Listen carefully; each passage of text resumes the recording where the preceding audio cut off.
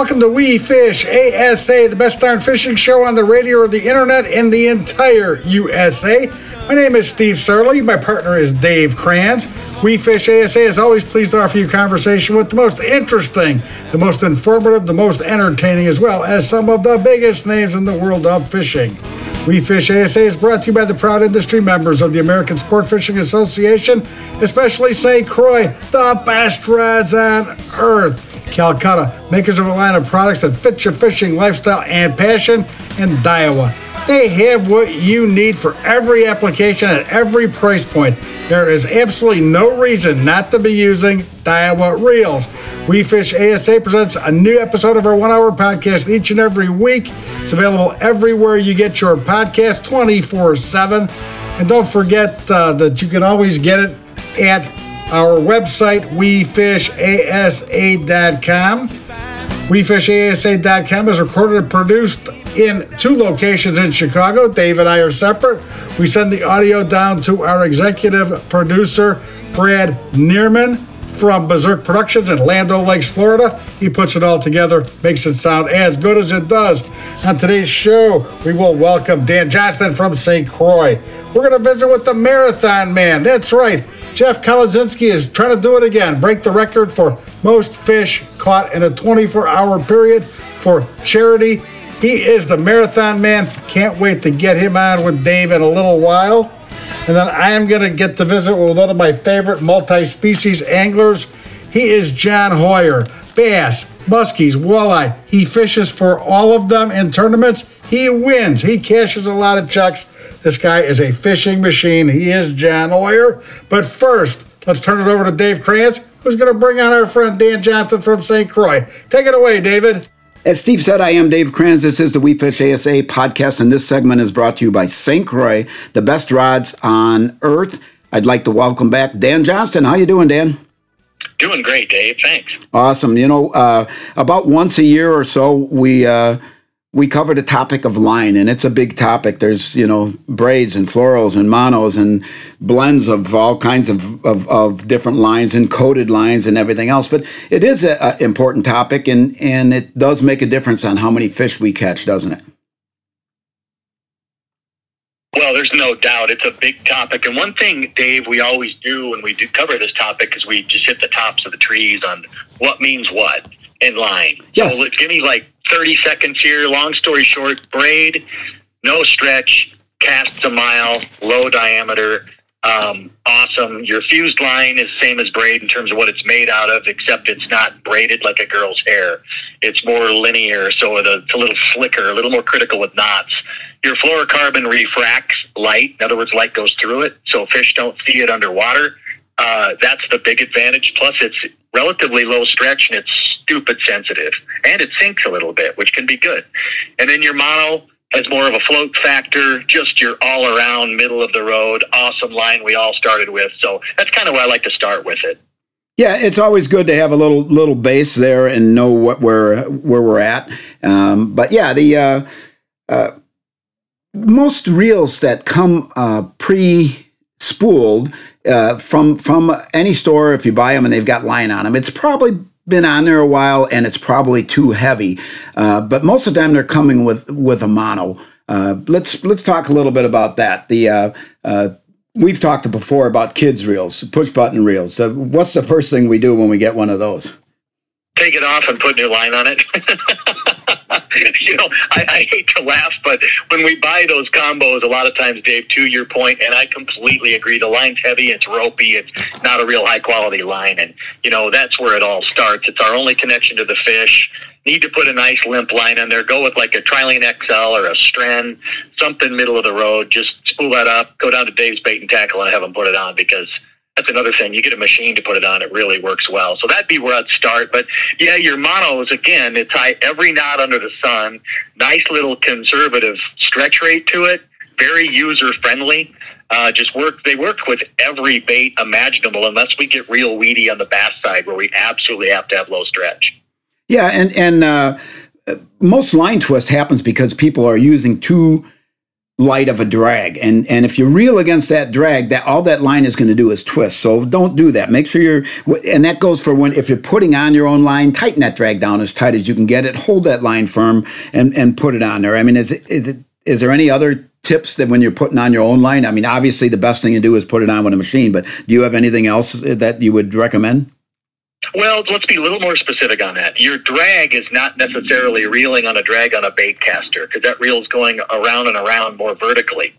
Spinning and spin cast, push button, those go around sideways. So they're absolutely 100% never reel against the drag on either one of those. But then I would also add another thing that twists line big time is any lure that either flies around and around in the air or goes around and around and around through the water. Like you tie a MEPS number 3 without a swivel on it, your reel's trashed in 2 casts. So I think that's another factor is understanding what bait categories twist line and what reel categories twist line if we reel on the drag. Yep. Now, for most applications for live bait fishing, are you using monofilament? Yeah, when I do it and I put a swivel in front of everything, nothing goes around and around worse than a night crawler.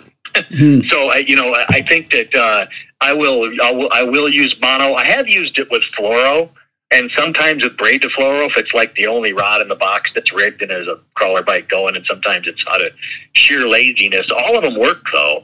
But just remember, anytime you use a crawler on a hook or anything like that, especially for a kid, when we're more advanced, that's one thing. But for a kid, put a little snap swivel in front of that hook. Yep, good advice. Good advice. So when would it be most likely that you would use fluoro, and why? Fluoro is a godsend for any time we just have to get bit. And what do I mean by that? It's a low stretch line. It's extremely sensitive as a slight sink rate, and fish don't see it. Obviously, everything I just said right there results in bites. Clear water, pressured fish, but also anytime we want to hold a bait in a depth zone, a suspending jerk bait's the first thing I think about when it comes to fluorocarbon. It's just an absolute game changer. I mean, if you use it or not. I mean, will 100% get more bites on fluoro than you will on braid or mono. So I think that there's a lot of bottom contact baits too. Like, for example, any type of finesse bass jig, whenever I'm pitching it anywhere, is always on straight fluorocarbon, not even braid to fluoro. Now, if I get in heavy vegetation, that can change, and I can go to braid for a lot of reasons. You need to get the fish out. It'll also cut vegetation. Absolutely. Now, what are some techniques that are 100% you have to use braid? Frog and punching are the first two that come to mind without a doubt, but there's also other ones now too, and I can only speak for myself, Dave, here, but if ever I'm throwing something small on a spinning rod that I need to get out a long ways with a light wire hook to get bites, the Ned rig is a classic example. I'm running light braid to fluoro leader on that now, and the reason why is I'm throwing it sometimes, not always, but sometimes I'm throwing that thing a long ways, and when I get bit, you just kind of reel and lift and you're in them. Number one. Number two, you can see that strike with braid unbelievably well, and it's really sensitive. Yeah, and I see a lot of guys now, even the walleye guys are using braid, but they're using the high vis, and then they're using a leader to that, and that's probably the same reason that you're using it on a Ned rig. It's lethal, and I'm using a longer leader than most people probably do. I mean, my leader sometimes goes down to the stripper guide in the rod. So it's about 3/4 the length of the rod and then another 6 foot on top of that. That's how long my leader is. Yeah. Now, again, we're talking about if that water's super clear, and it's more, it gets in my head when that high vis line, because I like it because I can see it, but it gets in my head that fish can see it too. Yeah. What's the knot that you're using to connect that to? And people can look that up because it's hard to explain knots on a podcast, but we can at least give them the name so they can go to a YouTube video and look at it. Yeah, Dave, the heavyweight champ's the FG. There's no doubt. It's not the easiest knot to tie. Dan Johnston's not the best at tying it. Guys at work are bugging me about it because I want to do it so bad, and I'm still struggling with it. I've watched all the videos on using your teeth and using your feet, and you name it. But that's a good one. The uni to uni is a really easy one to tie and a great knot. It's just slightly bulkier. And then there's another one called a Slim Beauty, and then the Alberto. All four of those work. The FG is the one for you listeners out there. Learn to tie that one. if they can learn to tie it, it will serve them well. I'm sure. And is there? I know we've talked about this before, but specifically top water. I believe you said that you like to use mono, and why would you do that? I use mono for a lot of them, and I do it. I like mono because the action it puts on the bait. I love it. It's just old school, smooth type deal. Number one. Number two, when they get it, it gets me out of the way. Sometimes with braid. Now I'm using braid to mono leader, never fluoro, but I'm using braid to a short mono stubby leader on a walking bait now, and it works amazing. I just started doing that last year, and I'm pretty much exclusive to it. But I still use mono to some degree because at least for me, when they take that bait and I go to jerk on them, I miss more with braid than I do mono. They just get it better, and that's something that's. And maybe it's just the way I fished for my whole life, but that's very important to me. Yeah, and I have had guide clients out, and I tell them on the topwater bite, don't set the hook. Just let them eat it. The rod will load, and then just kind of, lean into it and start reeling when you got lots of treble hooks, because otherwise the hook's coming back at somebody, and that can be dangerous. But yeah, I think sometimes the material isn't the ultimate answer to solving all the problems. You still have to use the right techniques, and you still have to apply it correctly to make it work. But it certainly can help people by at least starting with the right lines and the applying that to the right technique. Now, one thing I think we should mention is on the closed face reels for the kids, you'd like to think, they're breaking off all the time. We're losing bobbers in the trees, but don't put braids on those because those pickup pins don't pick that up good, do they?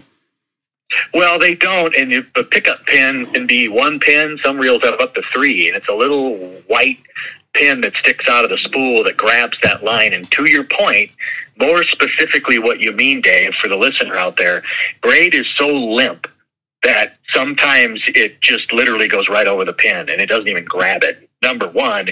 Number two, if a kid gets a snag and you have that drag crank down and they pull on that snag, the braid can bury within itself in the spool. It's kind of hard to explain, but it can be very problematic on spin cast reels. I absolutely don't recommend it, nor do I recommend fluorocarbon because it's a little stiffer and you can have real line management issues with fluoro on spin cast reels as well. Yeah, absolutely. And if you're putting your own braid on, if it's not a braid-ready spool where it's roughed up where the braid is going to stick to it, put some backing on there, mono backing, tape, something that braid will dig into because after it gets wet, after you're fishing a while, it'll be like you don't have a drag on it. And I think there's quite a few. I see that a lot in my retail store that a lot of people have experienced that. And do you normally use backing or tape, or what do you do? I tape mine, but and this is something people are probably shaking their heads going, what's he talking about? You can put 200 yards of braid direct tied to a spool and it'll slip on the spool. It's unbelievable. Where if you put a foot of what you call backing, in other words, put a knot down of mono and then have just a couple feet of it and tie the braid to that, it won't slip. It's incredible, but that is true. Yep, it is, and you got to do it. And we're out of time again, but always appreciate you on, Dan, and look forward to talking to you again next week. Yeah, Dave, thanks always so much for having me on. Excellent. That was Dan Johnston. This segment is brought to you by St. Croix, the best rods on earth. Steve Starley is remote, and the We Fish ASA podcast will be right back.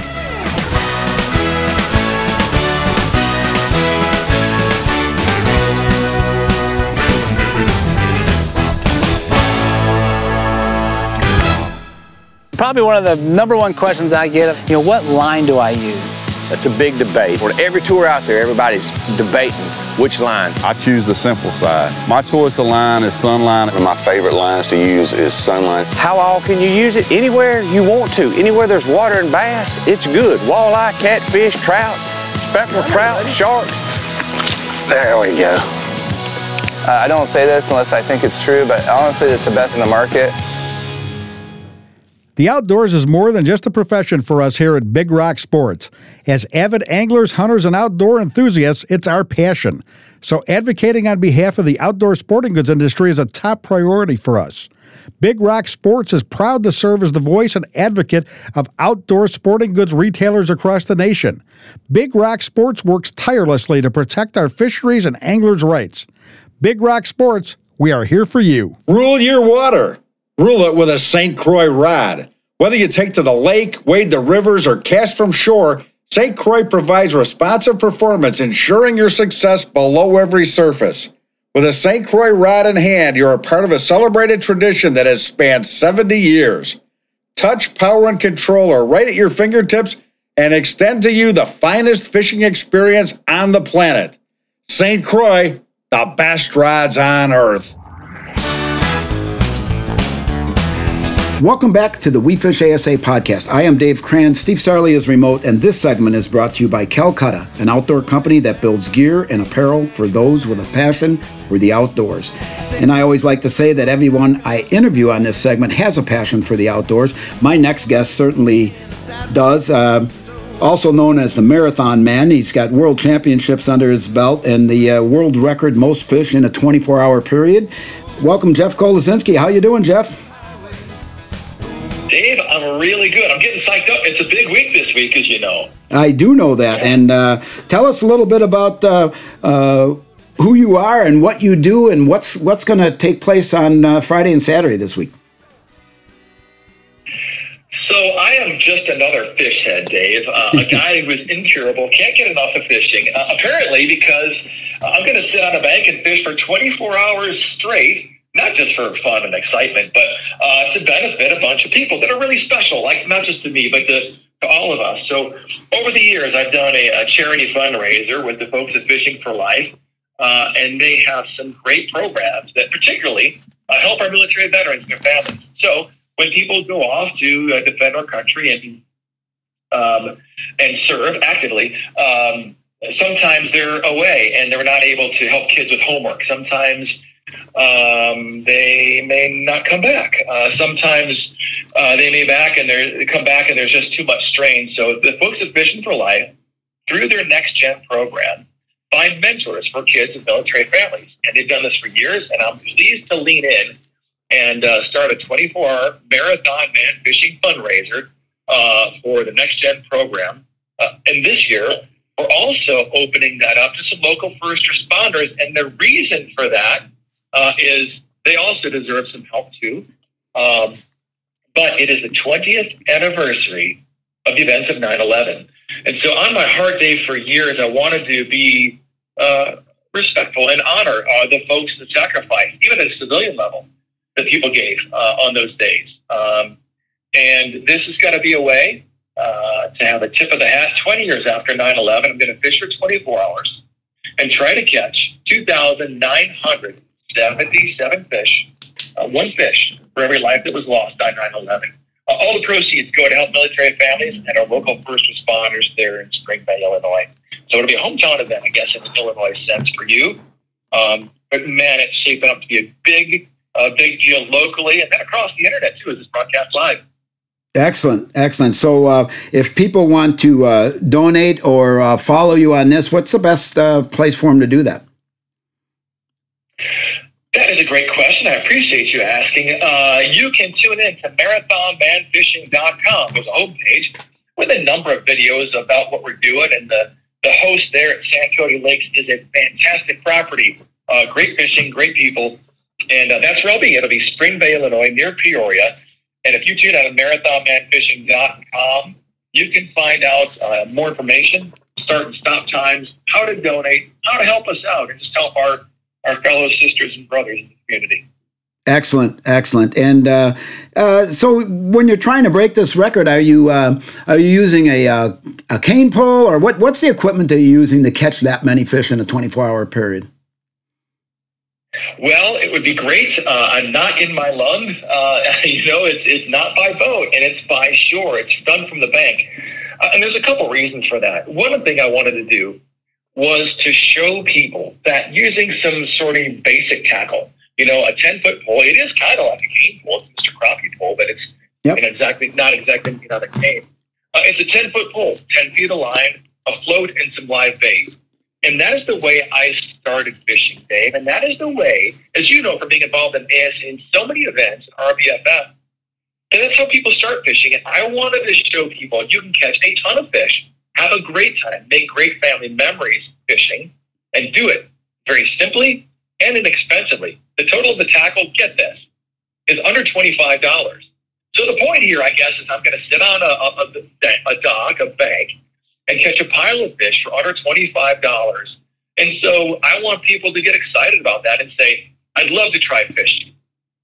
And here's how you can do it. We've had somewhere more than I understand, like 6 million new anglers in the last 18 months. And the resurgence of excitement about fishing hasn't been higher in my lifetime. And I want people to have a good start, catch a bunch of fish, have a great time, and know that they're welcome in a sport that anybody, doesn't matter your background, what you look like, what you like to do, anybody can find a home in fishing. They can, and I think it is great that we've had that many new ones, and we've had, I believe, close to that many lapsed anglers that hadn't bought a license in 5 years that have come back, and that's good too. And where many industries, COVID was a disaster for them and still is. Our outdoor industry and camping and hunting and fishing and the biking world, we're flourishing because of it, because people are getting back to not simpler times, but times to things they can do with their family, and it plays into what you're talking about. It doesn't have to be expensive. It can be fun.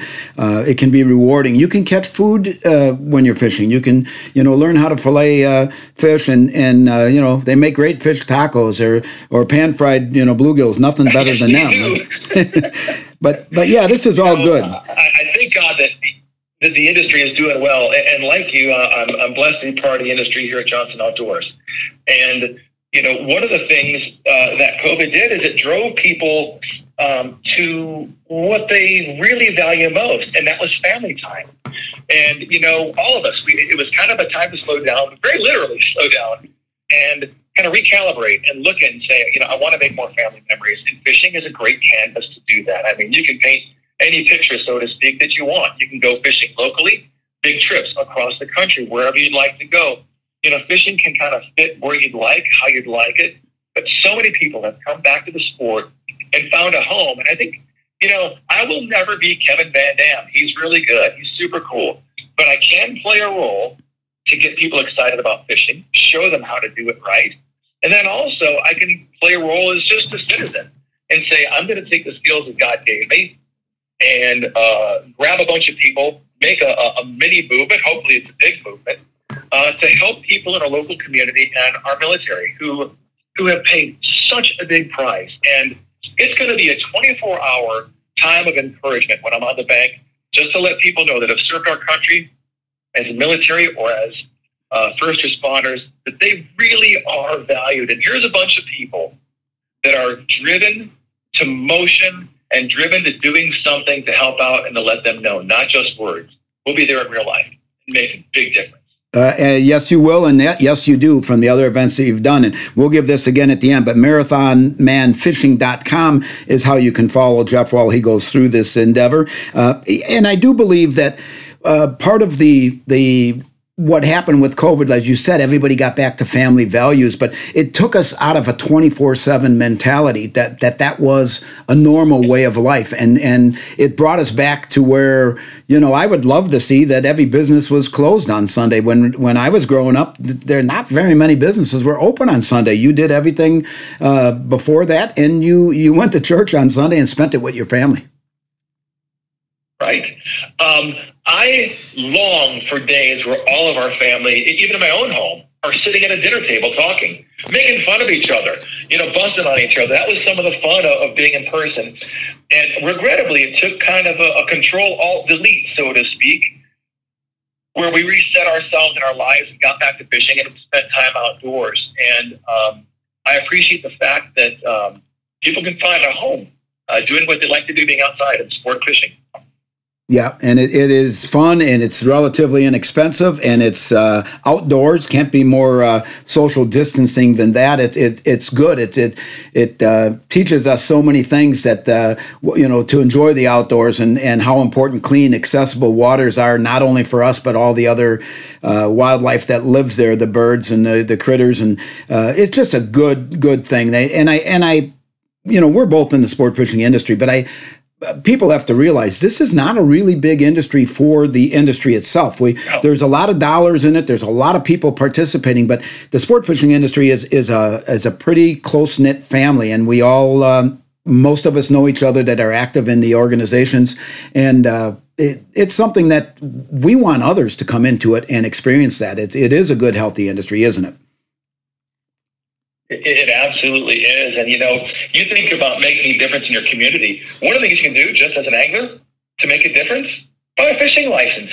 Yeah. Something so simple as that. The dollars that are raised there go back to make sure that our lakes, our rivers are clean, that they have stocks of fish that you want to go out and fish. So something so simple as just going out and buying a fishing license every year is a huge, huge help to fisheries. So when you go out there, you've got something to catch. Yeah, and that is true, and there is something to catch everywhere, and it doesn't have to be, a monster fish, or like you said, that not everybody needs to be a Kevin Van Dam. You can just go out and take your kids or neighborhood kids or both, and go catch bluegills at a pond, and they'll have a blast and have fun. Let's give this again here: marathonmanfishing.com. If you want to follow the 24-hour fishing adventures and see how much help and how much Jeff can raise for military and first responders. And that's going to happen on the 10th through the 11th, through 9/10 through 9/11 this week. And anything else you'd like to add to that, Jeff? I do. Since this is kind of, obviously it's a national broadcast, but if you are in the state of Illinois and you're anywhere near Peoria, Spring Bay, stop by and visit us at Sandcody Lakes.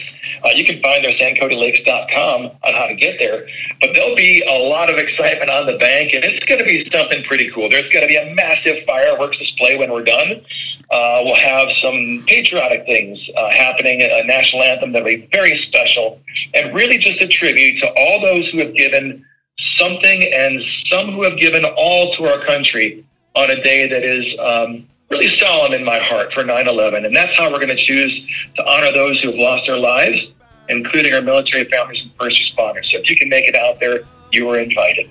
Excellent. Thanks, Jeff. We always appreciate having you on, and look forward to the next time that you're doing another one of your Marathon Man events, and we'll talk to you soon. Good luck. I'd love to see that 2977 number be attained, and I think you're going to do it. I love the vote of confidence. Thanks so much. My honor to be here with you. God bless you, man. Thanks. Thank you. That was Jeff Kolozinski, Marathon Man.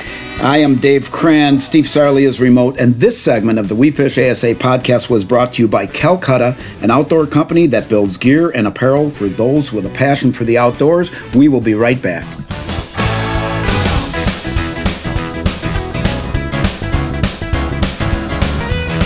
The outdoors is more than just a profession for us here at Big Rock Sports. As avid anglers, hunters, and outdoor enthusiasts, it's our passion. So advocating on behalf of the outdoor sporting goods industry is a top priority for us. Big Rock Sports is proud to serve as the voice and advocate of outdoor sporting goods retailers across the nation.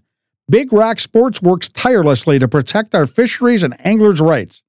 Big Rock Sports, we are here for you. Calcutta, we're an outdoor coastal trading company that builds gear and apparel for those with a passion for the outdoors. Born in the back of a Florida bait and tackle shop, Calcutta was created with a rebellious spirit and a goal to offer hardworking outdoor products at a reasonable price. Calcutta builds the products that fit your lifestyle. We're on a mission to help you reclaim your free time and to declare mutiny on the mundane. Depend on Calcutta gear and apparel. Bass anglers have heard it all when it comes to manufacturers having the best casting reel. Well, Daiwa can back it up with the Tatula SV. The Tatula SV has three key features that make it the most versatile casting reel on the market today.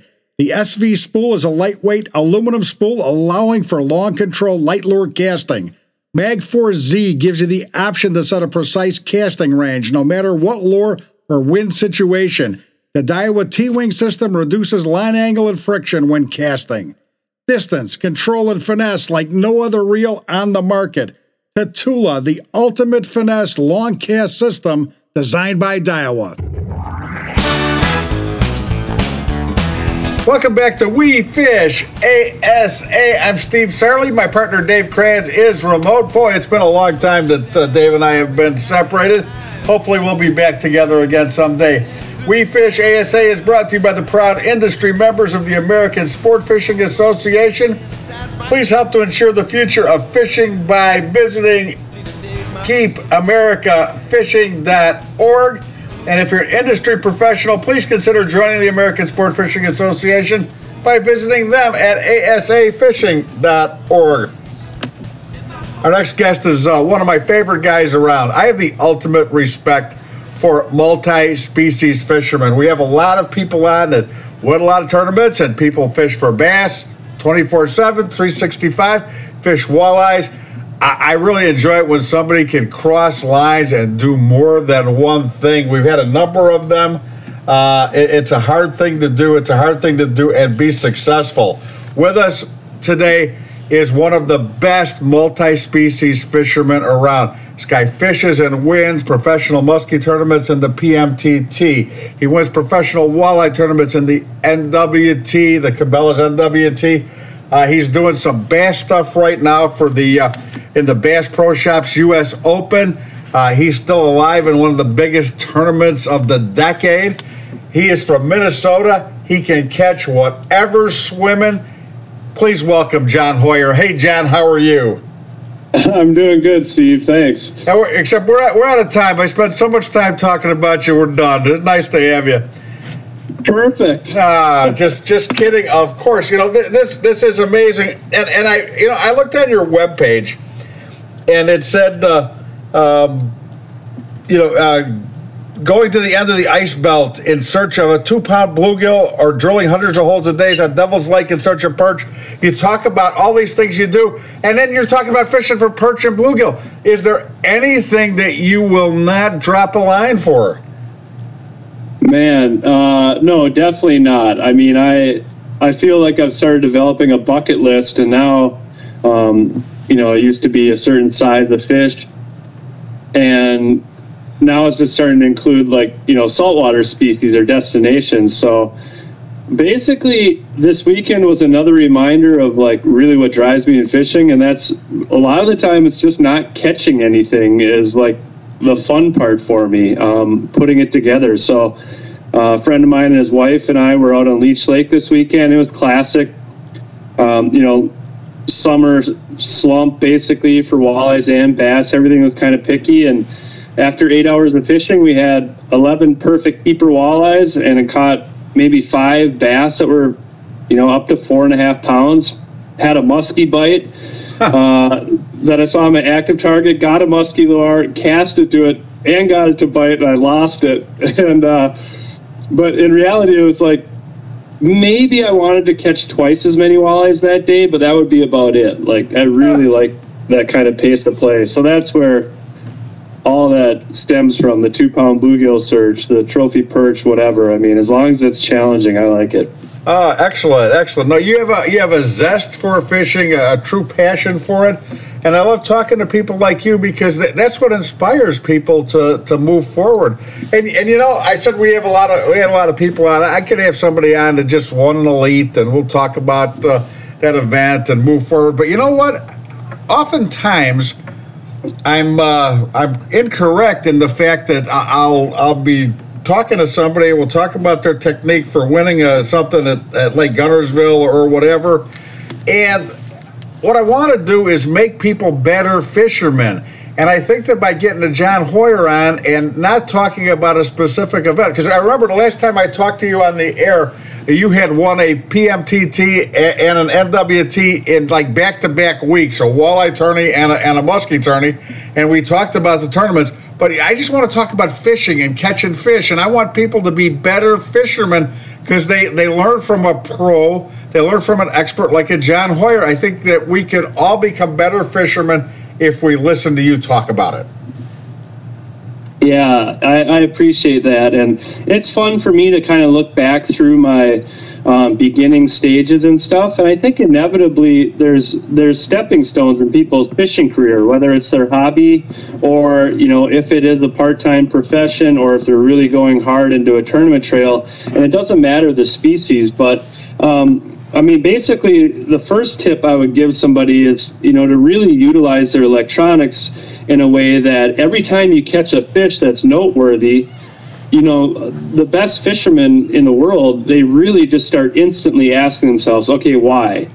A lot of times on the Great Lakes, you'll just get one bite from a 28-incher, say on Green Bay in a day. And, to be able to sit there and go, okay, what was the water temp? What depth was it? What was the structure? What put that fish there? In reality, even when it's a 5-bite-a-day type tournament, there actually is these little patterns that develop. And, that's what carries a fisherman like myself confidently to know that I'm going to get 5, maybe 6 bites in a day for a tournament. So if you go all the way back down to why did crappies move into the lagoon in the spring and start with the basics, okay, it's the warmest water. I saw some minnows swimming around.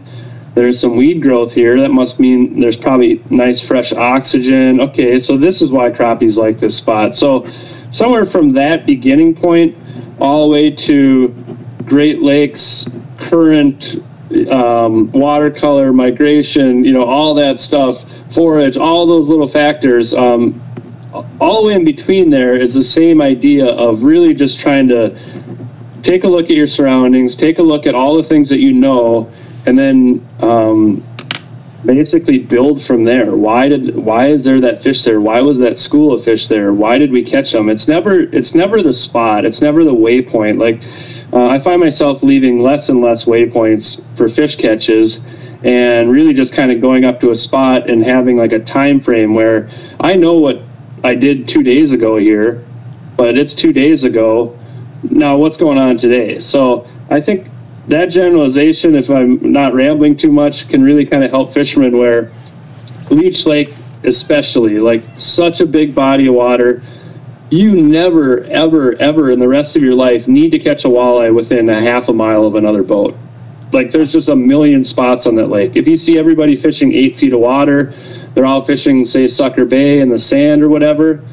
If you go 2 miles away, there's a spot that's all to yourself, fish that haven't been pressured, and it's 8 feet of water and sand. And that's kind of like the big picture of all of it, where, that's kind of what makes myself, all those bass guys that have had success, and anyone else who's excelled in fishing as a career, that's what they're doing. Makes sense to me, and I agree with that. And I like, if you catch a fish, you need to figure out why you caught that fish and try to duplicate it, because normally that will happen. One of the problems is with basing your presentations and tactics off of experience is when you catch that fish that really shouldn't have been caught. I always think back, I was in Canada with a guy, and I was trying to get a bird's nest out of my bait casting reel, so I just letting the boat blow across the lake as I was working on this, and the guy I was with catches a 7-pound walleye on a 5 of diamonds in like 45 feet of water. And that fish shouldn't have been there. And for the next couple of years, when we go to Canada, he always wanted to go to 45 feet of water and throw 5 of diamonds for walleye. I go, no, we're not going to do that. But it worked before. That's a hard thing to get over once it gets into your head. Sometimes catching that fish wasn't the best thing in the world for you. For sure. And we always joke, like in practice, this is for National Walleye Tour, the big Walleye Tour tournament. But, as we're trying random things, as we're trying 5 of devil spoons in 50 feet of water, or a 5 of diamond spoon in 1 foot of water, we always say 2 is a pattern. So there'll always be that one random fish, and, there's a lot of stories like yours is awesome.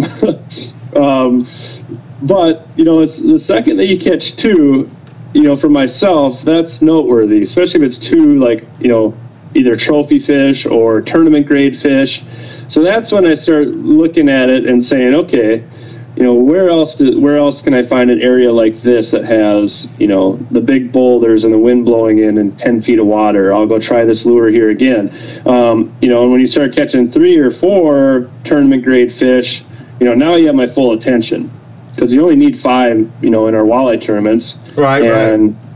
Yeah, right. 5 big ones or whatever the case might be, whatever the slot is. But we always say 2 is a pattern. So there's definitely some of those outlier bites that you should ignore and move on. But if you got all the time in the world, maybe go explore that 45 feet of water. Maybe it's not a 5 a diamond spoon. Maybe that was a fluke. But what if you got some crankbaits out there? True. So true.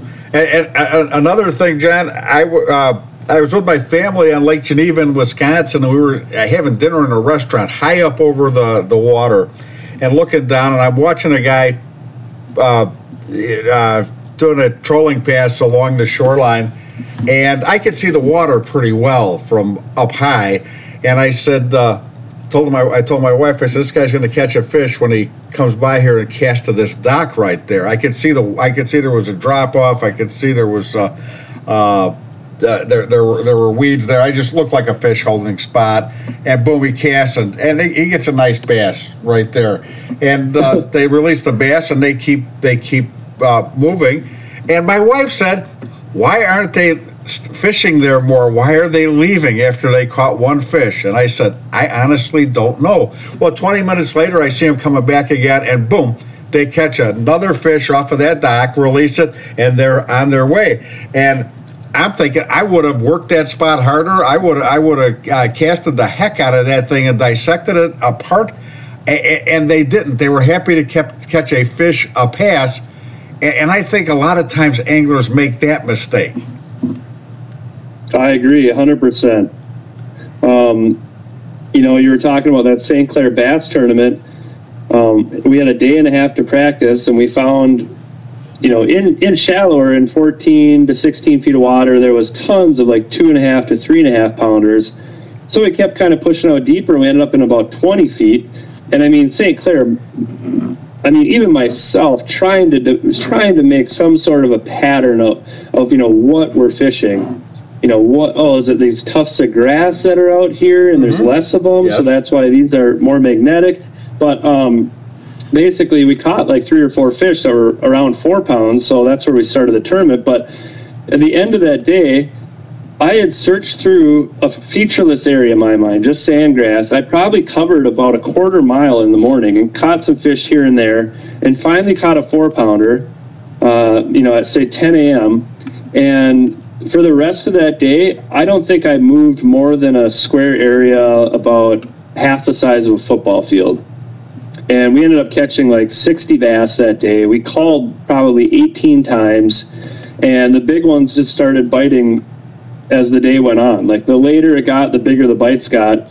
And we're in this ocean of similar water, but the electronics told me, the catch rate told me, and the quality told me that I didn't need to go anywhere else. Everything I was looking for was right here. And if you look at my track, it's literally just this windy little path, like a little kid drew her first drawing on a piece of paper with a crayon. Like that was my track. I was just moving around this one little area. But it's a classic case that comes up in all fishing.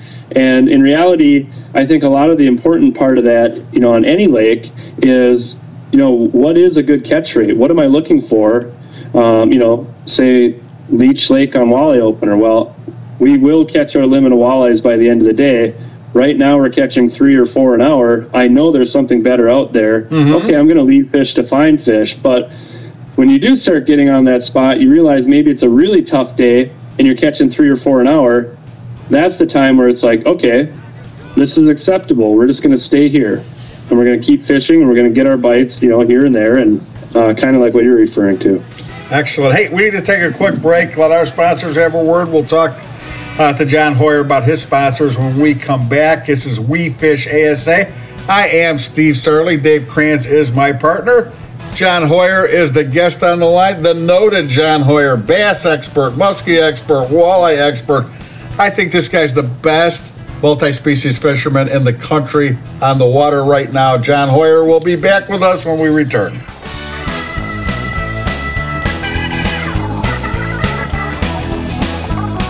You know, when I look at the tournaments I've won, probably 4 or 5 of the boats that I've won have been on a tube. But I completely gotten away from flipping a tube because nobody made one soft enough. Big Bite has come with this new tour series of baits. The thing that's probably the most unique is when you look at that bait, the salt just rolls out of it.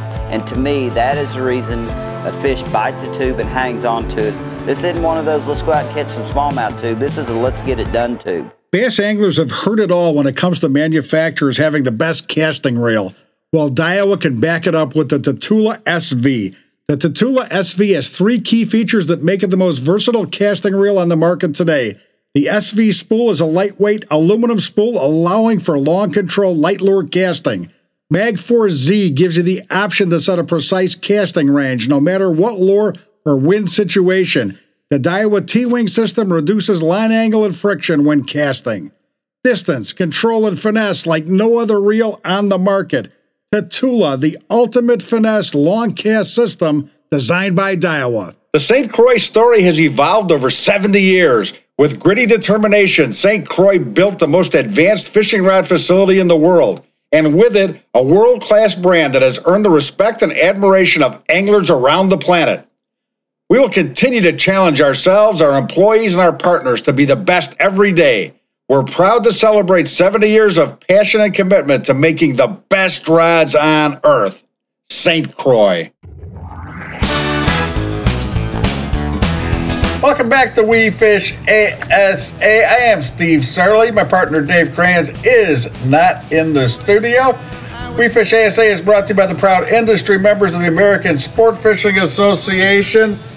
Pleased to have with us John Hoyer, one of my favorite multi-species fishermen from Minnesota. This guy can catch them all, and he has caught them all in tournament situations. The pressure is not too much for him. I last saw John Hoyer in Orlando, Florida at the ICAST convention, and I just happened to notice Chase Parsons sitting down at a table with a tray, going to have lunch, and I looked, and his father, Gary Parsons, is next to him, and on the other side of him is John Hoyer. And I go, hey, John Hoyer's traveling some pretty heavy company right there. You are part of the Next Bite, which is an incredible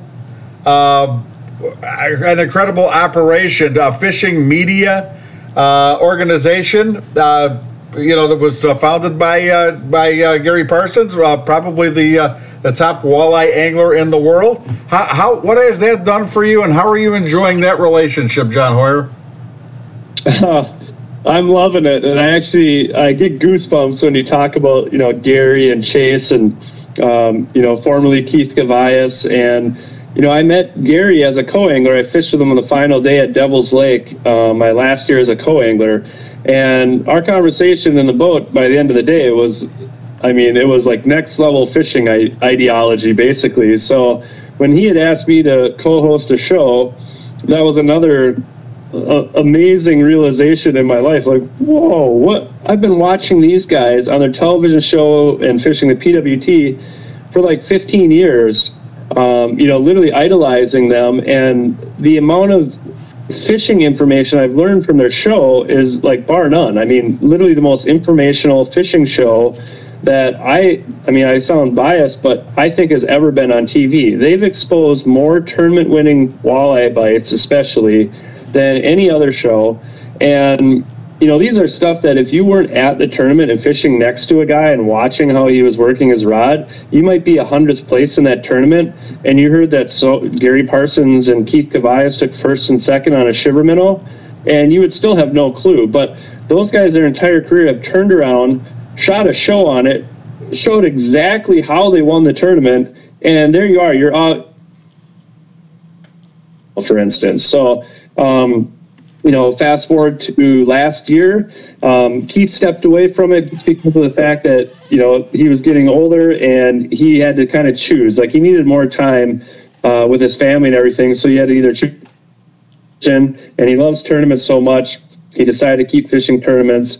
And that kind of opened the door for actually 4 of us who are now co-hosts of the Next Bite. So it's Gary, who we call the Godfather of walleye, his son Chase, Corey Sprengel, literally the Tiger Woods of walleye tournament fishing.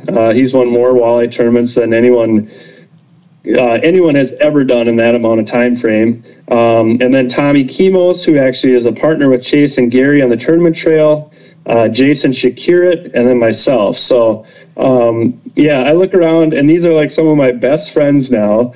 And I have to pinch myself on the daily to say I get to call those guys some of my best friends. And it is cool. And amazingly, talking about multi-species, I've seen Gary and Chase fishing the Sturgeon Bay Open as a team, a smallmouth bass tournament up by Green Bay. Tommy Kimos is a pretty darn good bass fisherman as well as walleye. If I recall, he was the first professional angler that was not a bass fisherman to get sponsored by Strike King. They wanted to get into walleyes, so you talked to Tommy Kimos because, hey, he can talk bass and he can certainly cross over into the walleye. So it's a nice group that you guys have there, and I think that having you involved with the Next Bite was a good choice by them. Hey, tell us about muskies. Muskie tournaments, and you've been fortunate enough to win them before. There are people who are against muskie tournaments, and I enjoy it. I think it's amazing. It's tough when first place is a 49-incher and second place is a 47-incher. Is that first place really a better fisherman than the second place because they caught a 2-inch bigger fish? I have a lot of respect when you have a muskie tournament and the first place wins because they've caught multiple fish. That's a tough thing to do, rather than catch one. What do you think about that? Are muskie tournaments the right thing? Is it a fair competition in that respect? Yeah, it is for sure. And I'll start by saying anyone who's against a muskie tournament has never caught a muskie in a tournament because that is the biggest adrenaline rush in fishing by far. I've caught, I've been in the moment before in walleye tournaments and bass tournaments where you have a very big fish on, like a 28-incher. Maybe it's your fifth one. Maybe it's your limit fish, and you already have 4 huge ones in your live well. And still to this day, I just fished a muskie tournament a couple weekends ago, and I caught a 37 and a 39 on day one, which are, small muskies in Minnesota, and still like shaking to go get the camera, shaking when you take the bump board picture. I mean, it is exciting stuff. You're spot on. It's always tough when there is that, really tough bite and a guy catches a 49 and beats a 47. They both caught a muskie. That part was luck. But in reality, most muskie tournaments are decided by multiple fish. You usually need 3 muskies to win a tournament, and to be able to catch 3 muskies in 2 days, you're fishing a pattern. You have a pattern, almost like what we're looking for in walleye and bass fishing. You definitely had multiple spots, and you had a pattern that kind of carried over through them, or you just outfished them. Kind of like MLF format where the conditions change and you just go fishing and it looks right. And hey, you caught your second fish on a topwater and then you caught your third one deep on a rubber bait. Those guys deserve to win too. So that's where I got my start in tournament fishing was muskie tournaments. And my partner caught one on his second cast on a figure 8. And I was completely hooked from then on. It's some of the most fun, the most challenging tournament fishing there is. I don't know about you. Part of the science of tournament fishing is figuring out how long to stay on a spot, when you move. You talked about leaving fish to catch fish, and we know what that's all about. A lot of times I think that especially at bass and walleye, if you have a productive spot that you're very confident in, you go to and you're not getting anything, I always figured it's a tough choice whether to leave to go find the spot that they're at or wait, because that spot is so good they are going to come back eventually. They will eat there at some point. And if you leave, maybe right after you leave, they're coming back in. I don't think that muskies are the same way. I think muskies are more of a milk run thing. You hit your spot, you move. You hit your spot, you move. You hit your spot, you move. staying on that spot and waiting is not as productive as moving to a new spot. What do you think about that, John Hoyer? Yeah, I agree. And, my partner, Jason Hammernick, and I actually had that talk. And we had won the last 2 tournaments we fished in Minnesota. And, in reality, in the tournament before that, we did really well too. But I realized how much run and gun I was doing. So part of that is kind of getting comfortable in a tournament mindset. But a generalization of all tournament fishing, the most successful tournament anglers are the best time management people. That scenario you're talking about, when I first started fishing tournaments on the NWT, I was leaning on a lot of what, I learned in muskie fishing as feeding windows. So would I stay on the same spot and just beat it to death muskie fishing? No, but I would come back at moonrise or when the wind picked up, and I kind of rest that spot, for an hour or so or 2 hours. I go back. I knew the fish were there, and I just needed them to bite. Like when they were going to bite was the time to be there. So, but in reality, I wasted a lot of time in my walleye tournaments, sitting on spots and waiting. So there's a balance between run and gun and, those slower catch rates that we talked about earlier. And somewhere in between there, you're buying yourself minutes. So if I can recognize that this day is completely different on spot A in a walleye tournament, and I'm already going to lower my expectations, assuming that, it's probably not going to work out. This is kind of my mindset nowadays. So I have to start there, but it's going to be different. 2 days have gone by. Now, can I leave there in 30 minutes instead of an hour and 30?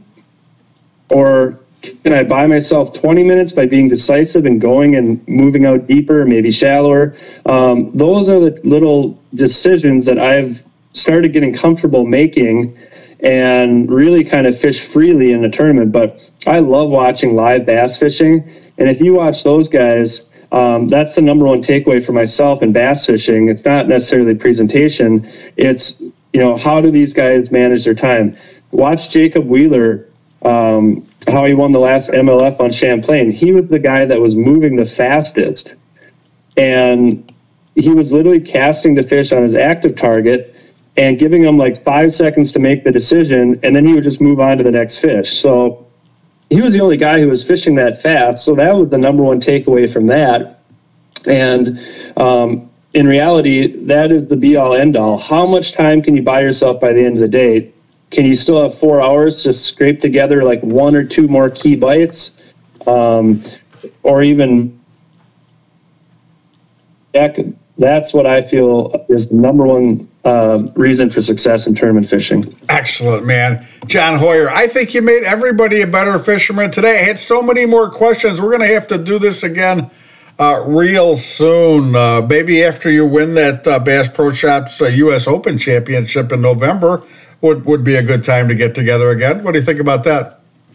Yeah, that'd be fun. I've been having some sushi parties. Yeah. When that one year when I won a couple NWTs, and I'd invite friends, and like our best total was like $3,000 in sushi.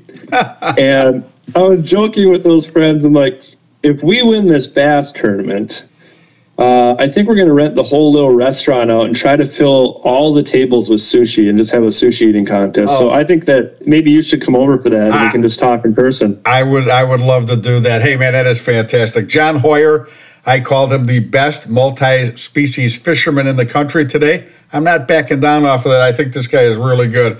Pro bass, pro muskies, pro walleyes. He catches them all. Check out John Hoyer on the Next Bite.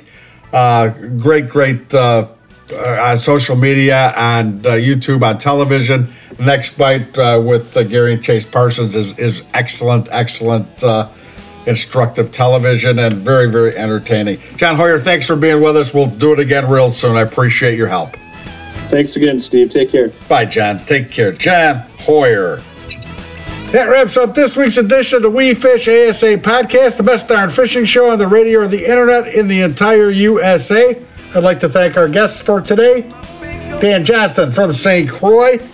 We visited with Jeff Kolozinski, the Marathon Man. He's going to break that record for most fish caught in a 24-hour period again. He is the Marathon Man. And I love talking to my friend John Hoyer, one of the best multi-species fishermen in America. We'll be talking to him again in the future. This guy knows fishing, and if it swims, he's on it. John Hoyer. I'd like to thank our sponsors, St. Croix, the best rods on earth, Calcutta, makers of a line of products that fit your fishing lifestyle and passion, and Daiwa. They have what you need for every application and at every price point. There is no reason not to be using Daiwa reels. Remember that We Fish ASA presents a new episode of our 1-hour podcast each and every week. It's available 24/7 everywhere you get your podcasts. Don't forget, you can get a free We Fish ASA app for iDevices at the Play Store. And the podcast is always available at our website, wefishasa.com. If you like what you hear, let us know. We love your emails and messages. Let her rip. We'll answer you right away. If there's something you'd like to hear us talk about or someone you think we ought to have on the show, let us know that too. I'm Steve Sarley. My partner is Dave Kranz. We'll see you next week. Now, let's go fishing.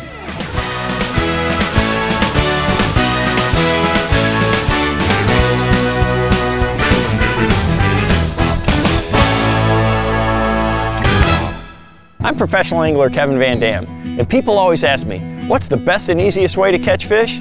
Well, that's simple. Keep our waterways clean and free of litter. You know, tossing your worn out lures in the lake is not a winning move. Pitch them in the trash. Do your part and join me. Visit keepamericafishing.org and pledge to pitch it.